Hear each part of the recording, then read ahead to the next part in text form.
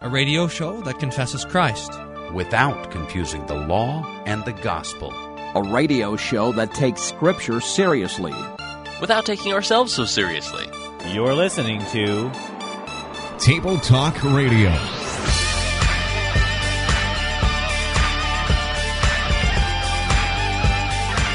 So here we have the promise of the virgin birth already. And now it says that he, this promised seed, shall bruise you, the serpent, on the head. So this, and you will bruise him on the heel. So this is talking about the crucifixion of our Lord Jesus. So this is the first gospel. What in the world? The Lord's Supper is to help rediscover your innate goodness? Holy smokes. That's like saying that glasses are to make sure you can't see. It's like saying your shoes are there to make sure you can't walk. It's like saying a boat is there so that you sink to the bottom of the ocean. That's the goofiest thing I've ever heard. Councilman Darren Layton. Thank you, Mayor. On balance, I think as far as whether we do it on the 6th or the 12th, it matters about as much as my collection of Table Talk Radio points.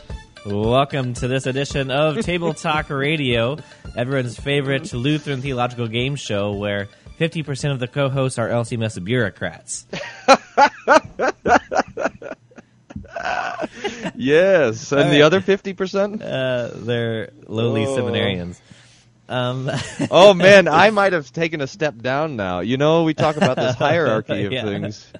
And I think I've just plunged down below seminarian, down below even vicar. Okay, tell everybody what we're talking about. The Lutheran Church Missouri Synod met in the 64th regular convention this last week, and my name, oddly enough, stood for this new advisory board for national missions. And I was elected to be the pastoral representative for the Western region. I don't have any idea what that means. We'll see. So you're going to have to start wearing a purple clerical now? Or I don't know if I'm allowed to wear a clerical now. Oh, well, you can get a polo shirt with the official LCMS logo on the chest.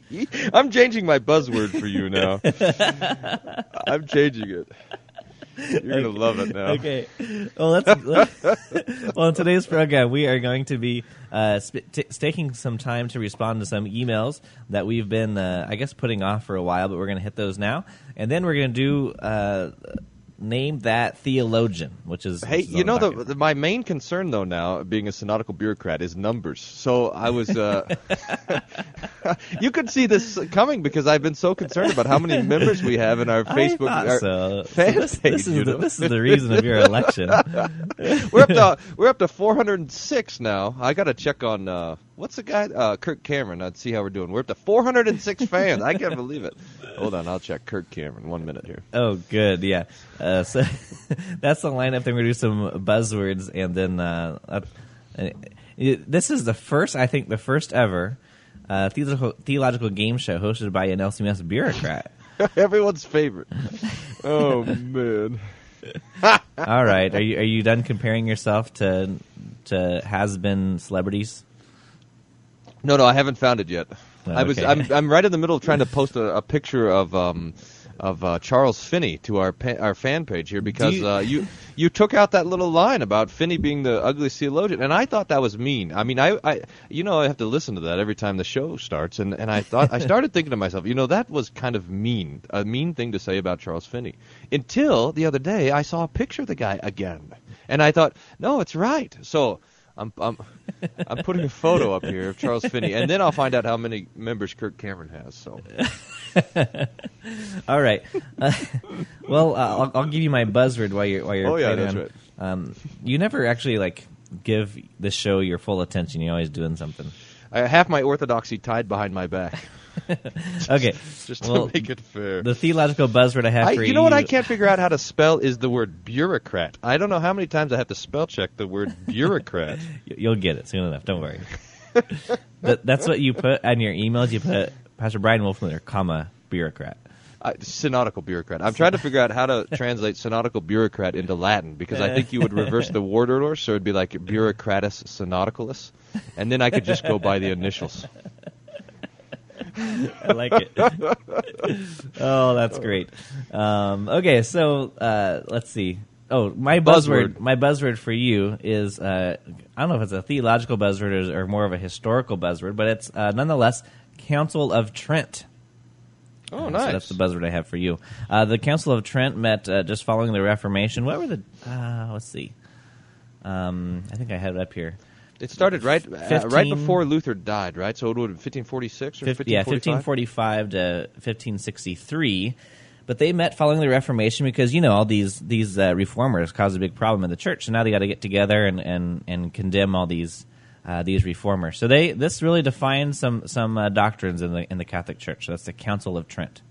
Yeah, it's and when you read the Council of Trent, I mean the things that they anathematize, it's really it's pretty bad stuff. I mean, when it says, if anyone says that we're justified or declared righteous by God's grace alone, let them be anathema. Or if anyone says that we are freely forgiven apart from our works, let them be accursed. I mean, when you read stuff like that, boy, it's terrible. And the Council of Trent, still stands. I mean, Vatican II is kind of Vatican II is like, I mean, a bunch of the Catholics are kind of 90s men, they're wearing sweater vests and just trying to be nice guys. But Trent, they were really hammering hard on this stuff. And do you like this? Anytime I mention sweater vests, it gets a good laugh. I'm working on this Table Talk Radio bingo card, and I think I need to put sweater vest on there for you. I'm going to put synodical bureaucrat on there for you. That, by the way, is your buzzword. Synodical bureaucrat. Okay, would you define it for me, please? I can't define it. I don't know. What is it? Oh, man, I better not. Let's just leave it to our listeners' imagination to define a synodical bureaucrat. If you want to post on our fan page what your definition of a synodical bureaucrat is, I will take no offense. I will, though. Okay, let's do some emails. This first email is from Kelly, and she writes in talking about the Praise Song Cruncher. She says, "Hey, I'm just now listening for the very first time to Table Talk Radio. I'm enjoying the Praise Song Cruncher." She's enjoying our show. I was curious. 100 points for that, Kelly. I was curious on listening to the Matt Redman song whether you have ever had some analysis on your Cruncher segments on what the songwriter might be trying to do with a biblical text. I ask because I am sure that defenders of this song would say, of course it's a Christian and biblical song. It's full of phrases and ideas from Revelation 2, the letter of the church at Ephesus. Jesus does tell this church that they've lost their first love, that they need to repent and do the things they did at first. Remember the height from which they'd fallen, etc. I'm not defending this song by any means, but I just think it would be helpful to point out that the songwriter, what the songwriter is trying to do, and how their approach to a given text of Scripture is off. That might help some who are inclined to accept any song that seems to have a biblical basis to it. Love the Bible Bee too. How do I get on that? How do I get in on that action? Do you give away T-shirts? Well, actually, I want to address the latter part first. You can actually get in on Bible Bee action by calling our voicemail system, which is 866-851-5523. And there's an option there to be a contestant of the show. And so just leave your name and number and what game you like to play, and then you can actually be on the show as our guest to play these games. And you can win a T-shirt by doing that. So you can win a T-shirt? Yeah. Well, you would have done it long ago if you know that. I know. I get a free T-shirt. Walking around here without a shirt on all the time. If I would have known. No. Remember, you have the purple clerical. Oh, yeah. That's right. My bad. What about this official synodical T-shirt? Oh, yeah, the golf shirt with the LCMS logo. I wonder if I'm going to get one of those in the mail. Okay, so I'm hoping, by the way, that this means I get free books from CPH. Do you think what are the perks of this? I mean, there's all sorts of perks by being a radio host, you know. Yeah, like. Oh, what? By the way, people are calling this most recent convention the Issues Etc. Revolution, but I'm not. I mean, I think when you look into this, it could be the Table Talk Radio Revolution. Oh yeah. I mean, you weren't not elected, were you? I mean, you didn't get defeated in any ballots. I did not get defeated in this election. That's true. Well, there you go. Perfect record. Okay, so but we're responding to this email, which says, "Hey, there's scripture in some of these praise songs. They mention scripture. They pull phrases, words from scripture, etc., etc. So it's biblical, right? There is here. So I'm gonna read from our official synodical position. This actually is because this is from the formula. This is from the Formula of Concord. Oh, okay. Yeah. You see, that was I thought you. That was such a. You read from the bylaws. I'm going to read from the bylaws. Well, bylaw 4.3.2.6 says. Next week we can play bylaw beat. We got to rewrite them real quick with a new restructure. But here, no, this is serious from the Formula of Concord. Article 5, the law and the gospel, and it starts like this, and I think this is just a helpful thing to keep in our minds. This distinction between the law and the gospel is a particularly brilliant light. It serves the purpose of rightly dividing God's word and properly explaining and understanding the scriptures of the holy prophets and apostles. We must guard this distinction with special care, so that these two doctrines may not be mixed with each other, or a law be made out of the gospel. When that happens, Christ's merit is hidden, and troubled consciences are robbed of comfort which they otherwise have in the Holy Gospel when it's preached genuinely and purely. For by the Gospel they can support themselves in their most difficult trials against the law's terror. Now what this is saying is, if we don't have this distinction between law and gospel, then the Scriptures remain closed, unclear, dark, etc. So it's not just enough to have the Bible. It must be rightly divided. That's right. Well, let's continue this discussion right after this commercial break. We're going to continue reading through your emails, and then we're going to play Name That Theologian. You're listening to Table Talk Radio. Don't go away.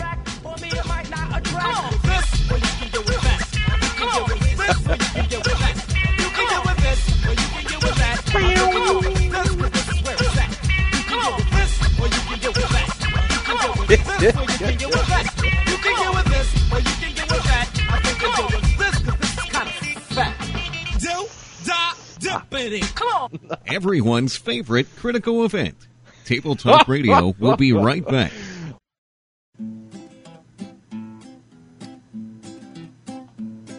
Start wearing purple, Start wearing purple for me now. All your sanity and wits, they will all vanish, I promise. It's just a matter of time. So, yeah.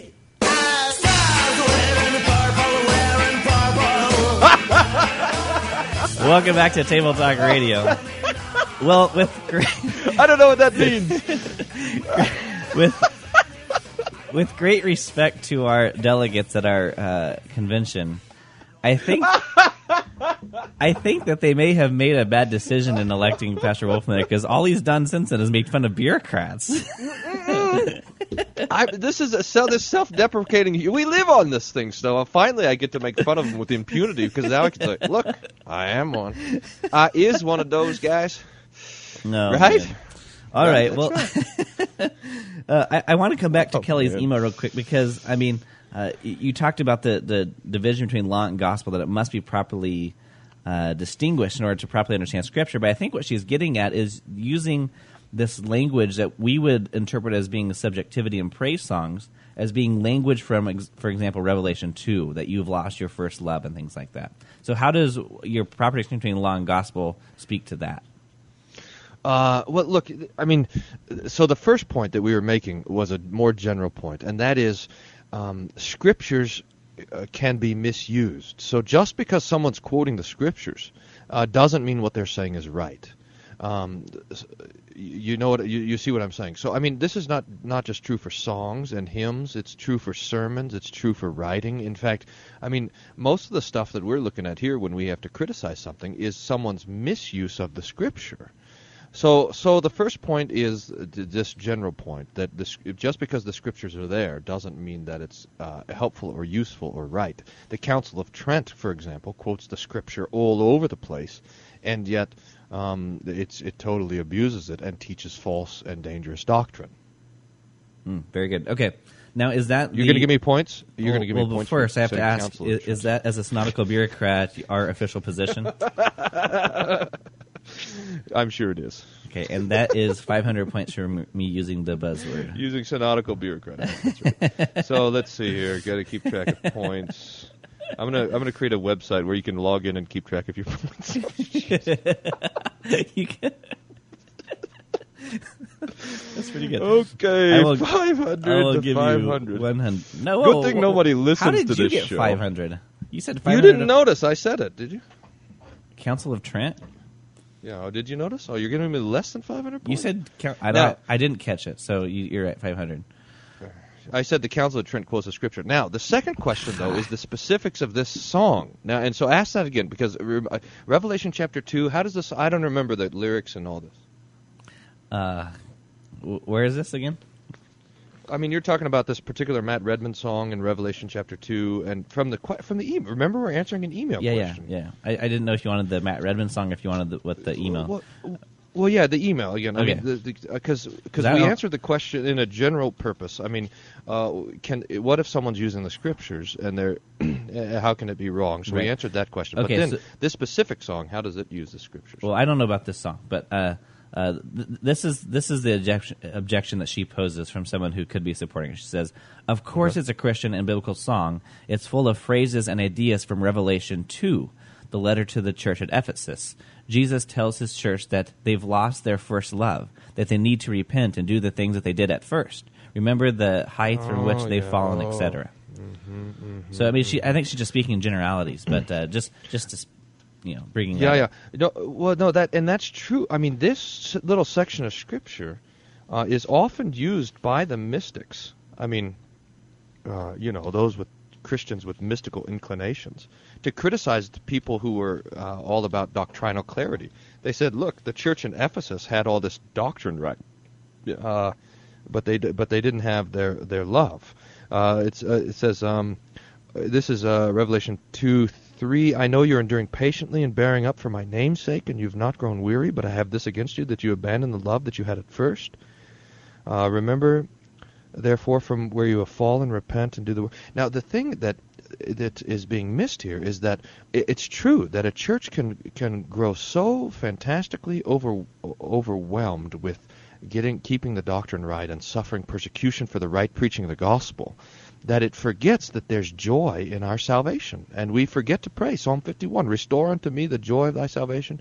That there is this, when we know the doctrine of justification, when we know that the Lord Jesus forgives us freely because of his death on the cross, when we know that his blood is given to us to cover all of our shame and sin, so that God looks upon us with a smile instead of with a curse. And when we know that, there is a great and fantastic joy and love that comes from that. But it's not like the mystics want to drive a distinction between the doctrine and the love. One flows from the other. All right, that's right. Okay, let's get to the next email. That's one right. Is I'm glad you get it. Was like that was a game. Ding, ding, you ding, answered ding. Right. You have chosen. You should give me points. Wisely. Every time you say that's right, you ought to have to give me some points. Okay, 2 I'm points. just going to take it.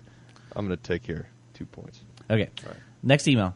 Hi, please check out my blog for Christian gay men who are trying to be chaste. It's only beginning, but I hope you will approve. A confessional Lutheran and a listener via podcasts. I wanted to respond to this, and I looked at this blog a little bit, so I'm not quite responding to the blog per se as much as I am this idea of Christian men trying to be chaste. And I just wanted to speak to it in this sense. I think we as a church need to define what we mean by when we say things like so and so is gay or so and so is homosexual, because what I think in essence what we're saying is if so and so says, "Hey, I'm a gay person" or "I'm a homosexual," they're in essence ascribing to those desires of which they have, and they're in essence making it their identity, aren't they? By saying I'm gay or I'm a homosexual. Now, right. What I'm trying to draw the distinction from is in someone who says, "I struggle with homosexuality" or I deal with gay thoughts and things like that. And that's different. And the distinction is that one is then identifying this as a struggle and repenting. For someone to say, I'm gay and I'm chaste, I mean, I guess it's showing that there is a struggle going on, but I think what we can be a little bit more precise with our language and our terminology to say then not that this person is gay or homosexual, because you're then again still making that thing your identity. Instead, we can look at our baptism that we're Christians who struggle with these sins, and so that we live lives of repentance. And so it would be possible for someone who says I'm gay, and by saying that what they mean is that there's nothing wrong with homosexuality, but then they never actually act on those desires or impulses. That person is not repenting. Do you see what I mean, Pastor? I mean, so let's say you have two people. One person says that he's gay, but he doesn't act on any of his desires. The second person says, I act on these, and I'm sorry, and I repent. The second person is the one who is justified because he's confessing his sin. Does that make sense? Right. Yeah, no, it does make sense. I mean, our identity as Christians is our baptism. Now, it's just fantastic that in our baptism the Lord lets us keep our names. So you still are Evan, and I am still Brian, but we are the children of God. We are His baptized creature. And anything else any sort of ideology or temptation or sin that comes and wants to claim us as and claim our identity, so that we say I am whatever.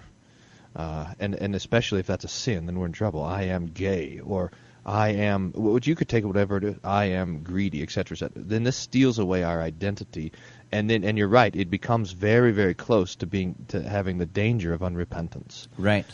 Well, and I think this is especially confusing for our young men and women who, you see junior high school kids dealing with this, that they are, come out and say, Mom, Dad, I'm gay, as if it's something that is just in them that they have to discover. Like, I've discovered this about me, that I am, I am gay, well, I'm not speaking to the fact that whether or not people are born gay, because even I mean, there's no scientific data to support that, but look, we're born sinners. I mean, that's just true, and so it's very possible that people are born with these desires towards the same sex sexually.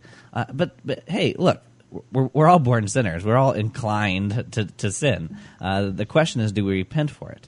And that is the question. So it's not that you're discovering some secret like oh, I discovered I'm a superhero.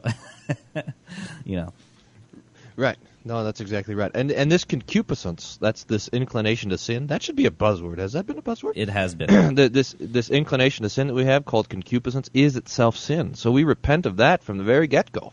We're never apart from repentance. It doesn't matter if we're born that way or not. We live lives of repentance, and each one of us faces each one of us has a sinful flesh that's inclined to certain sins. We all are constantly fighting against that through repentance and faith. That's right. Well, after this, we are going to be doing some Name That Theologian, and then continuing on the show after the break. Have you received your Table Talk Radio text message alert? You can text message the keyword Table Talk to 69302. We're right back on Table Talk Radio.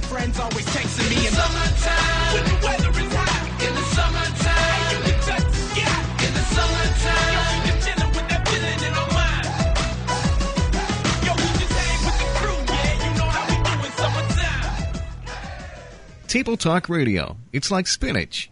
We know you don't want to, but it's good for you.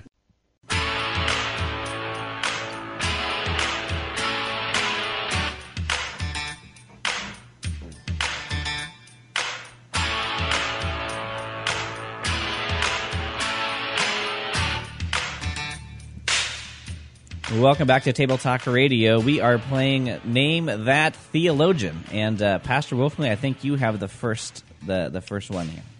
Yes, I sure do. Now, the way this game works is we read 3 different quotations from various theologians, and then points are on the line here. Big points are on the line. If you can guess the theologian, you get the points. If you can't, then you don't, and you wallow in pointlessness. Like our show. Okay, ready? Ready. All right. Here it is. First quotation. We ought to love and magnify the linguistic description of the terms used in the chief loci of the heavenly doctrine. That is, by the way, the doctrine of justification. For the Church, in its interpretation of these terms, has not produced new dogmas, but has scrutinized, learned, and accepted the things taught and revealed by the divine voice. Just as the concepts themselves have been revealed in Scripture by the divine voice and the Word, so they cannot be properly understood except from the true and genuine meaning of the words which the Holy Spirit used in handing down the heavenly doctrine. Nor is this merely a grammatical war, as it's called, but in the principal loci of doctrine, the greater the error in terminology, so much the greater the loss in the concepts themselves. Okay. I really like that quote right there. That's a good one. Put a star by it. So that it's the doctrine of justification that supplies the rest of our articles of faith. That we don't have many doctrines. We have the one doctrine of Christ crucified for our sins, but we have many articles of faith, many articles of that doctrine. So this person is saying that we are to love this because it's this divine voice, the Word of God, that gives us all of this, gives us all of our theology, which gives us our salvation. Right. Okay, so that's the first quote. I don't have any idea. Number 2. Here's the other thing too. I mean, just to make this point is that I love this point can't be overemphasized in my mind is that the Reformation, if you will, this discovery of this doctrine of justification is a linguistic, grammatical thing. It's just figuring out, hey, what do these words actually mean in the Bible? I mean, isn't that something? It's nothing fancy. I mean, remember when Luther tells a story about how he discovered the gospel? He's just sitting there reading the Bible, and he's trying to figure out what the word means, the word righteousness. Oh, that's fantastic. All right. Yeah, and further, that God reveals himself in words. I mean... Was it last week that we were crunching that praise song that was all about I can't express you in words and all this stuff, but God does. Right. I was going to make a bumper sticker out of that thing, but I thought it would be too mean of a thing for a synodical bureaucrat to do. Right. Now, what does it say? Words can't express your greatness or whatever. Yeah, this is the whole mystic idea: is that we got to transcend word. And all the emergents are always talking about all this kookball nonsense. I mean, for goodness sakes, if we can't express God's greatness in words, well, fine. But it just so happens that He does, you know? Right. All right. Here's point two, quote 2 here. The entire history of the church can be. In the entire history of the church, it can be observed how much damage the contempt for and ignorance of the correct terminology has done to the church in the case of this article. In all periods, the light of sound doctrine concerning justification has first been weakened, later increasingly obscured, and finally almost lost and extinguished, chiefly because there was a departure from the genuine meaning of the words in this locus, words which are particular and proper to Scripture. That's good. I have no idea who this is. Now, this should give you a hint on who it is, because you know it's talking about justification, etc., but you see the emphasis in what he's talking about? No. Well, he's talking about church history. He's talking about church history. I mean, talking about the history of these things in the church. So you know this is a. Well, I'm not gonna help you with this. Okay, I'll finish your sentence. I can pretty much say this is a Lutheran. Yeah, that's a Lutheran. So much about justification, right? And he's particularly interested in church history. All right. Okay. Next, in order that we can establish what the word, quote, to justify properly means in the doctrine of the gospel, we shall show how this word was used in common ordinary speech. The papists cry that in the usage of no language does the word to justify mean to absolve or to impute as righteous, but rather to make righteous by the giving or infusing of new qualities. But this is not true. In the common Greek language, the word dikaio is simply a forensic or declarative word having two meanings. It means to evaluate or pronounce something to be righteous, not in the sense of one private opinion, but in the way that those who hold a public office make a pronouncement. And 2, the term means to inflict punishment. not the way private individuals punish, but as when a person is punished by legal decision after a case has been judged. Yeah, this is good. So it's making this distinction between imputed righteousness and declared righteousness. Imputed is declared, so it's making this between imputed and infused. Infused, yeah, thank you. But we talk about this language of forensic justification, and so that that it's a legal statement. So that what the Roman Catholic Church taught and teaches is that justification is more of a process, and when you make justification a process, you're making it something that you cooperate with. Rather than the thing that was objectively accomplished outside of us and bestowed to us, imputed. So good. Was this person? I know. This is the LCMS Constitution and bylaw 6. No.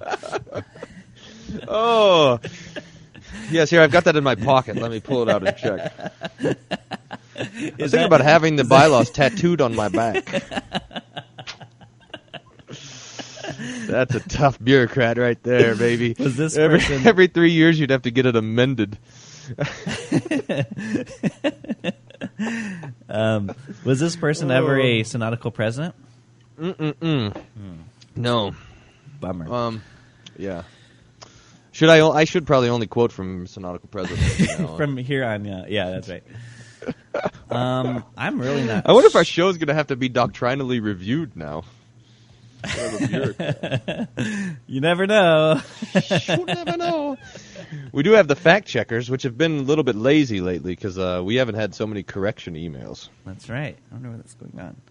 Okay, I'm really not sure who this is, but I'm just going to throw out a guess of Herman Sassa.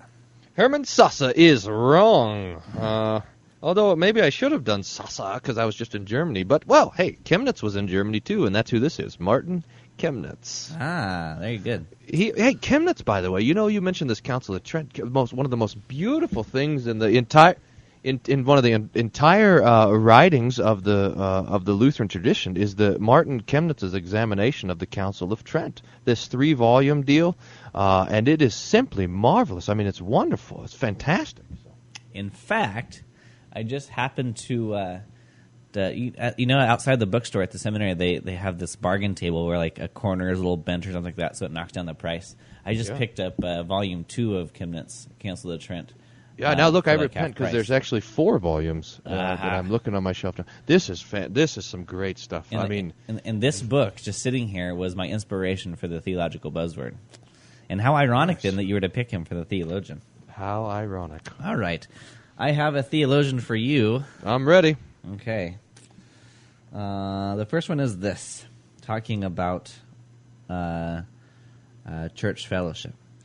It's perfectly true, moreover, that there are believers, dear children of God, in heterodox churches, if only the gospel is still somehow, quote-unquote, getting through to create and sustain faith. It is also true that there are hypocrites in the Orthodox Church. Given these realities, it is not counterintuitive, indeed pharisaical, to draw church fellowship boundaries so strictly as though one ecclesiastical communion, and a small one at that, had a monopoly on all true Christians. And since there will be Christians from all sorts of churches in heaven, had we not better get used to them here on earth? Very interesting. This guy, whoever this is worked up about what they're talking about, or at least in your reading of it. But they're talking about this kind of ecumenical spirit. It is perfectly true, moreover, that there are believers, children of God. And that's more like it. That's how a Lutheran would read it. Right, that's right. And this ecumenical line, I, by the way, disagree with the statement that there will be more than just Lutherans in heaven. And I'll explain that. And this is why. Is because if you believe in Jesus, that he died on the cross for your sins, then you die and go to heaven, and if no matter what church you are a member of, once you get to heaven, you become a Lutheran. well, because then you get your doctrine all straightened out, right? That's right. All right, I better take another quotation. I don't have any idea who this is. Is this a famous person, like Rick Warren or something? You know what? I'll just give you the nudge here. It is not Rick Warren. All right. I know you're surprised at that. Yeah. Let's have another. Well, this next one is a little bit longer, and so since we're coming up on the break, I'll push it to the last segment of Table Talk Radio. It's hard to believe we're already coming up on our, Is this it? our last segment. Yeah, one more.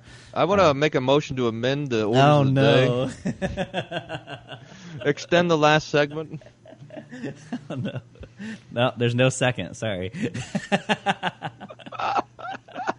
Sorry about that. Well, now I have a little bit more time to tell you about this text message thing you can do here. If you pull out your phone and text message to the number 69302, and then text message the keyword Table Talk, that'll subscribe you to our list to get free alerts. And we're going to be doing some listener participation games in just a little bit through that text message thing, and even a chance to win prizes as well. So now, Pastor, you can't play since you're doing that. So. Yeah, I know you were the first one to subscribe to our text message thing, but I was. How many people do we have subscribed now? I don't know, like 14 or something like that. So. Really? We'll Each continue. listener subscribe 3 times. We'll be right back. There's a mustache on my face. There's a mustache all over the place. There's a mustache on my face. There's a mustache all over the place. Table Talk Radio.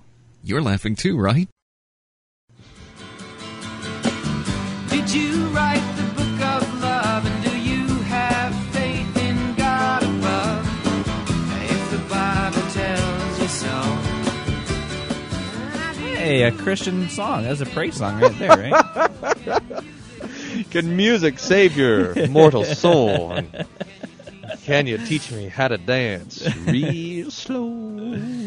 By the way, Charles Finney's face is posted on our Facebook fan page. Man, Evan will never see it. That's right. In fact, I just got a report that Facebook servers have been brought down over due to so many users logging on at once. Oh, now I'm supposed to be checking. I am supposed to be checking on what's the guy's name? Kirk Cameron. That's right. Kirk. Welcome to Table Talk Radio, Pastor Wolf. Oh, 72,000 fans. What? Are we on our way? 72,000. I know what we need to 60 people like this. And look, how many of my friends are common friends? I see. I have this figured out. I know what we need to do. We need to have Kirk Cameron on our show. Sweet. I'll call him up. Now, yes, Kirk Cameron, this is Brian Wolfmueller, Nautical Bureaucrat. I'll send him a letter on official Missouri Synod letterhead. Missouri Sinner. Oh, brother. No. Okay, we're playing Name That Theologian. And I'm being confounded by this ecumenicist who doesn't want to blur the line, who wants to blur the line between denominations. Let's have a little bit more of this nonsense. How about that? Okay. I'm ready. The same Holy Scriptures, which is able to make sinners wise unto salvation through faith, which is in Christ Jesus, is also profitable for those things of which the man of God, the preacher of the gospel, needs to be outfitted for every good work of his office. Steeped in Spirit-taught words from the mind of Christ, he becomes apt to teach others as a resourceful householder, ever drawing out of his treasury things new and old. This needs to be stressed today in the face of what often passes for theological education, but actually unfits a man for the ministry in general and for practicing in particular, either by robbing him outright of any and every firm word of God, or by sidelining serious preoccupation with revealed truth as impractical.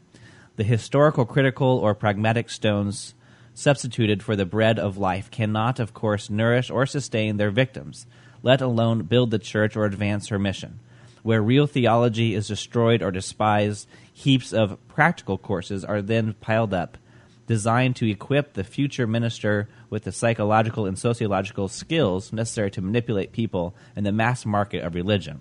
No longer a man of God shaped by wrestling with God in the hallowed texts and the sacrament, by prayer, study, and trial, oratio, meditatio, tentatio. The minister is then but a hollow functionary plying his trade for profit and success. Whoa. I might have misheard the first quotation. I mean, I was checking our Facebook page, so I don't doubt it. Because now this is a very interesting. Is this from the same theologian? Yes, it is. All right, so there's a lot of scripture piled up on there, which, I mean, is not how people write much anymore. I mean, all these kind of phrases from the scripture piled on top of each, talking about the office of pastor and pastoral training and everything like this, almost has the sense of like quoting someone from the 19th century and then bringing out this, or mentioning oratio, meditatio, tentatio. That's Luther's three-word summary of Psalm 119 and what makes a theologian: prayer, meditation, and suffering. And this kind of fight against the practical emphasis on seminaries towards a more dogmatic, well, not necessarily dogmatic, but just a wrestling with the scripture business. It strikes me as good. I mean, not in this kind of anti-dogmatic sense, but just in the real way that theological training needs to happen. Now, why is someone talking about theological training like this? This person has to be a Lutheran. All right, I got to have one more. This is confounding to me. So I think I should be a little fair to this theologian, whoever he or she may be. Is that, I mean, the first quote's a little out of context, but I mean, this particular author may have spent more time talking about the oneness of the church prior to the quote I gave you. Does that make sense? Yeah, that's right. All right, we have one more. All right. I think you'll like this one. Quite exotic is the dispensationalist scheme proposed by what is sometimes regarded as the most influential religious book in the United States, the Scofield Reference Bible.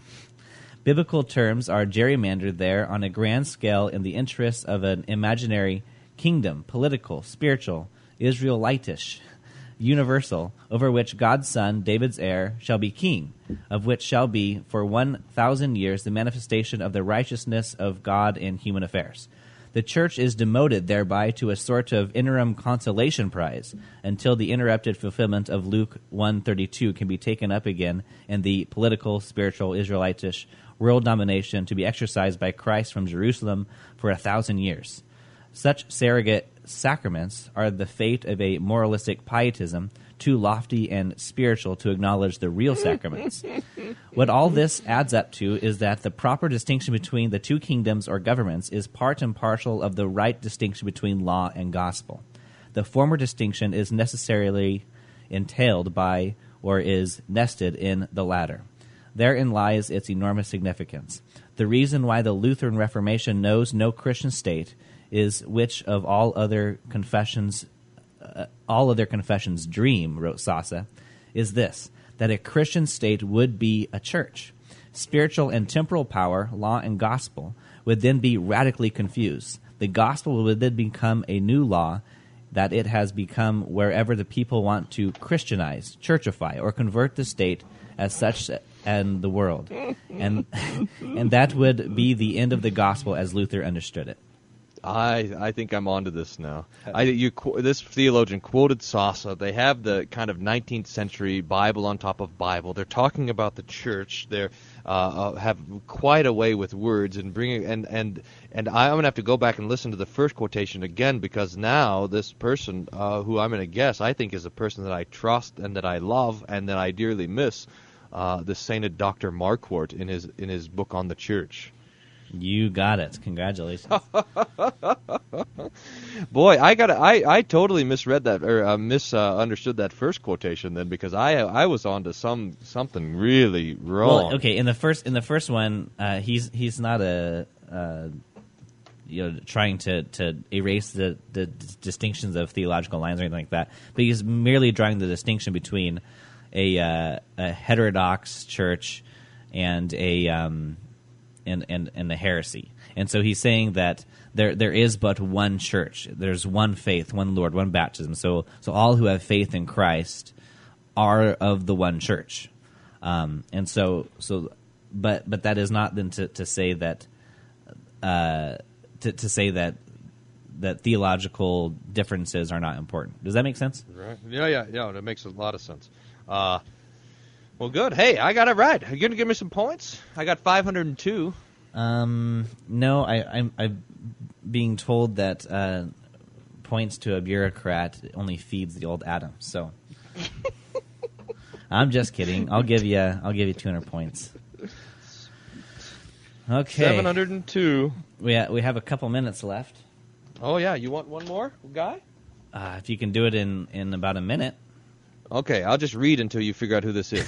There's another place where God is hidden in everyday life. The ordinary routine of making a living, going shopping, being a good citizen, and spending time with one's family are spheres in which God's at work through human means. Luther described the various occupations, parenthood, farming, laborers, soldiers, judges, retailers, and the like, as all being, quote, masks of God. Whew. Luther's doctrine of vocation may be one of his most original contributions to understanding the spiritual life. He is critical of mystical ascents to the divine, insisting instead that God descends to the sinner in the means of grace. Luther goes on to lay the groundwork for what might be called a mysticism of ordinary life. If he denies that salvation is a result of our good works, insisting that forgiveness is a free gift, Luther's doctrine of vocation gives good works a very different spiritual significance. Have you got it yet? No, but I'm thinking. Oh, yeah. I'm thinking of books that I know of that reflect upon Luther's vocation, and there's two that come to mind. Gene Edward Veith writes a book, God at Work, and then also Wingren has a book on Luther on vocation, which is very excellent. Yes. I wonder if I'm close on either one of these. Yeah, you are close on one of those.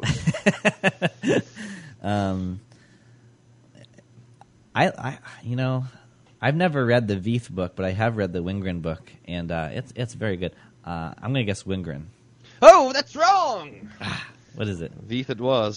Spirituality of the Cross. You got to read. Oh, this is a. It's Spirituality of the Cross. Oh, okay. I have read that one. Spirituality of the Cross. But he has another one based on Luther's vocation. Just on vocation. Yeah. This is a chapter on vocation in the Spirituality of the Cross. Oh, very good. No, that's wonderful though that God places us in particular vocations to serve our neighbor. So when we pray, give us this day our daily bread, God does, but He does so not out of some divine hand out of the heavens, but He does it through farmers, through cooks, through parents, through these different vocations which God has placed us. So now a so-called good work is just living out our lives in these vocations in faith in Christ, and that's what a good work is. That's exactly right. All right. Well, that's all the time we have for this edition of Table Talk Radio. But we do like to respond to your comments and questions. You can send it to us by sending us an email, questions@tabletalkradio.org, or call our voicemail system. The toll-free number for that is 866-851-5523. And as always, thank you for listening to Table Talk Radio, where the points are like being elected as a synodical bureaucrat. Maybe even more valuable. You've been listening to Table Talk Radio. The views expressed on this show are that of the hosts and do not reflect the views or opinions of this station. We would like to answer your questions concerning theology, the scriptures, or anything else. Send your questions to question@tabletalkradio.org or leave us a voicemail message, 866-851-5523. Be sure to check out our website, tabletalkradio.org. Thanks for listening, and tune in again next time to Table Talk Radio.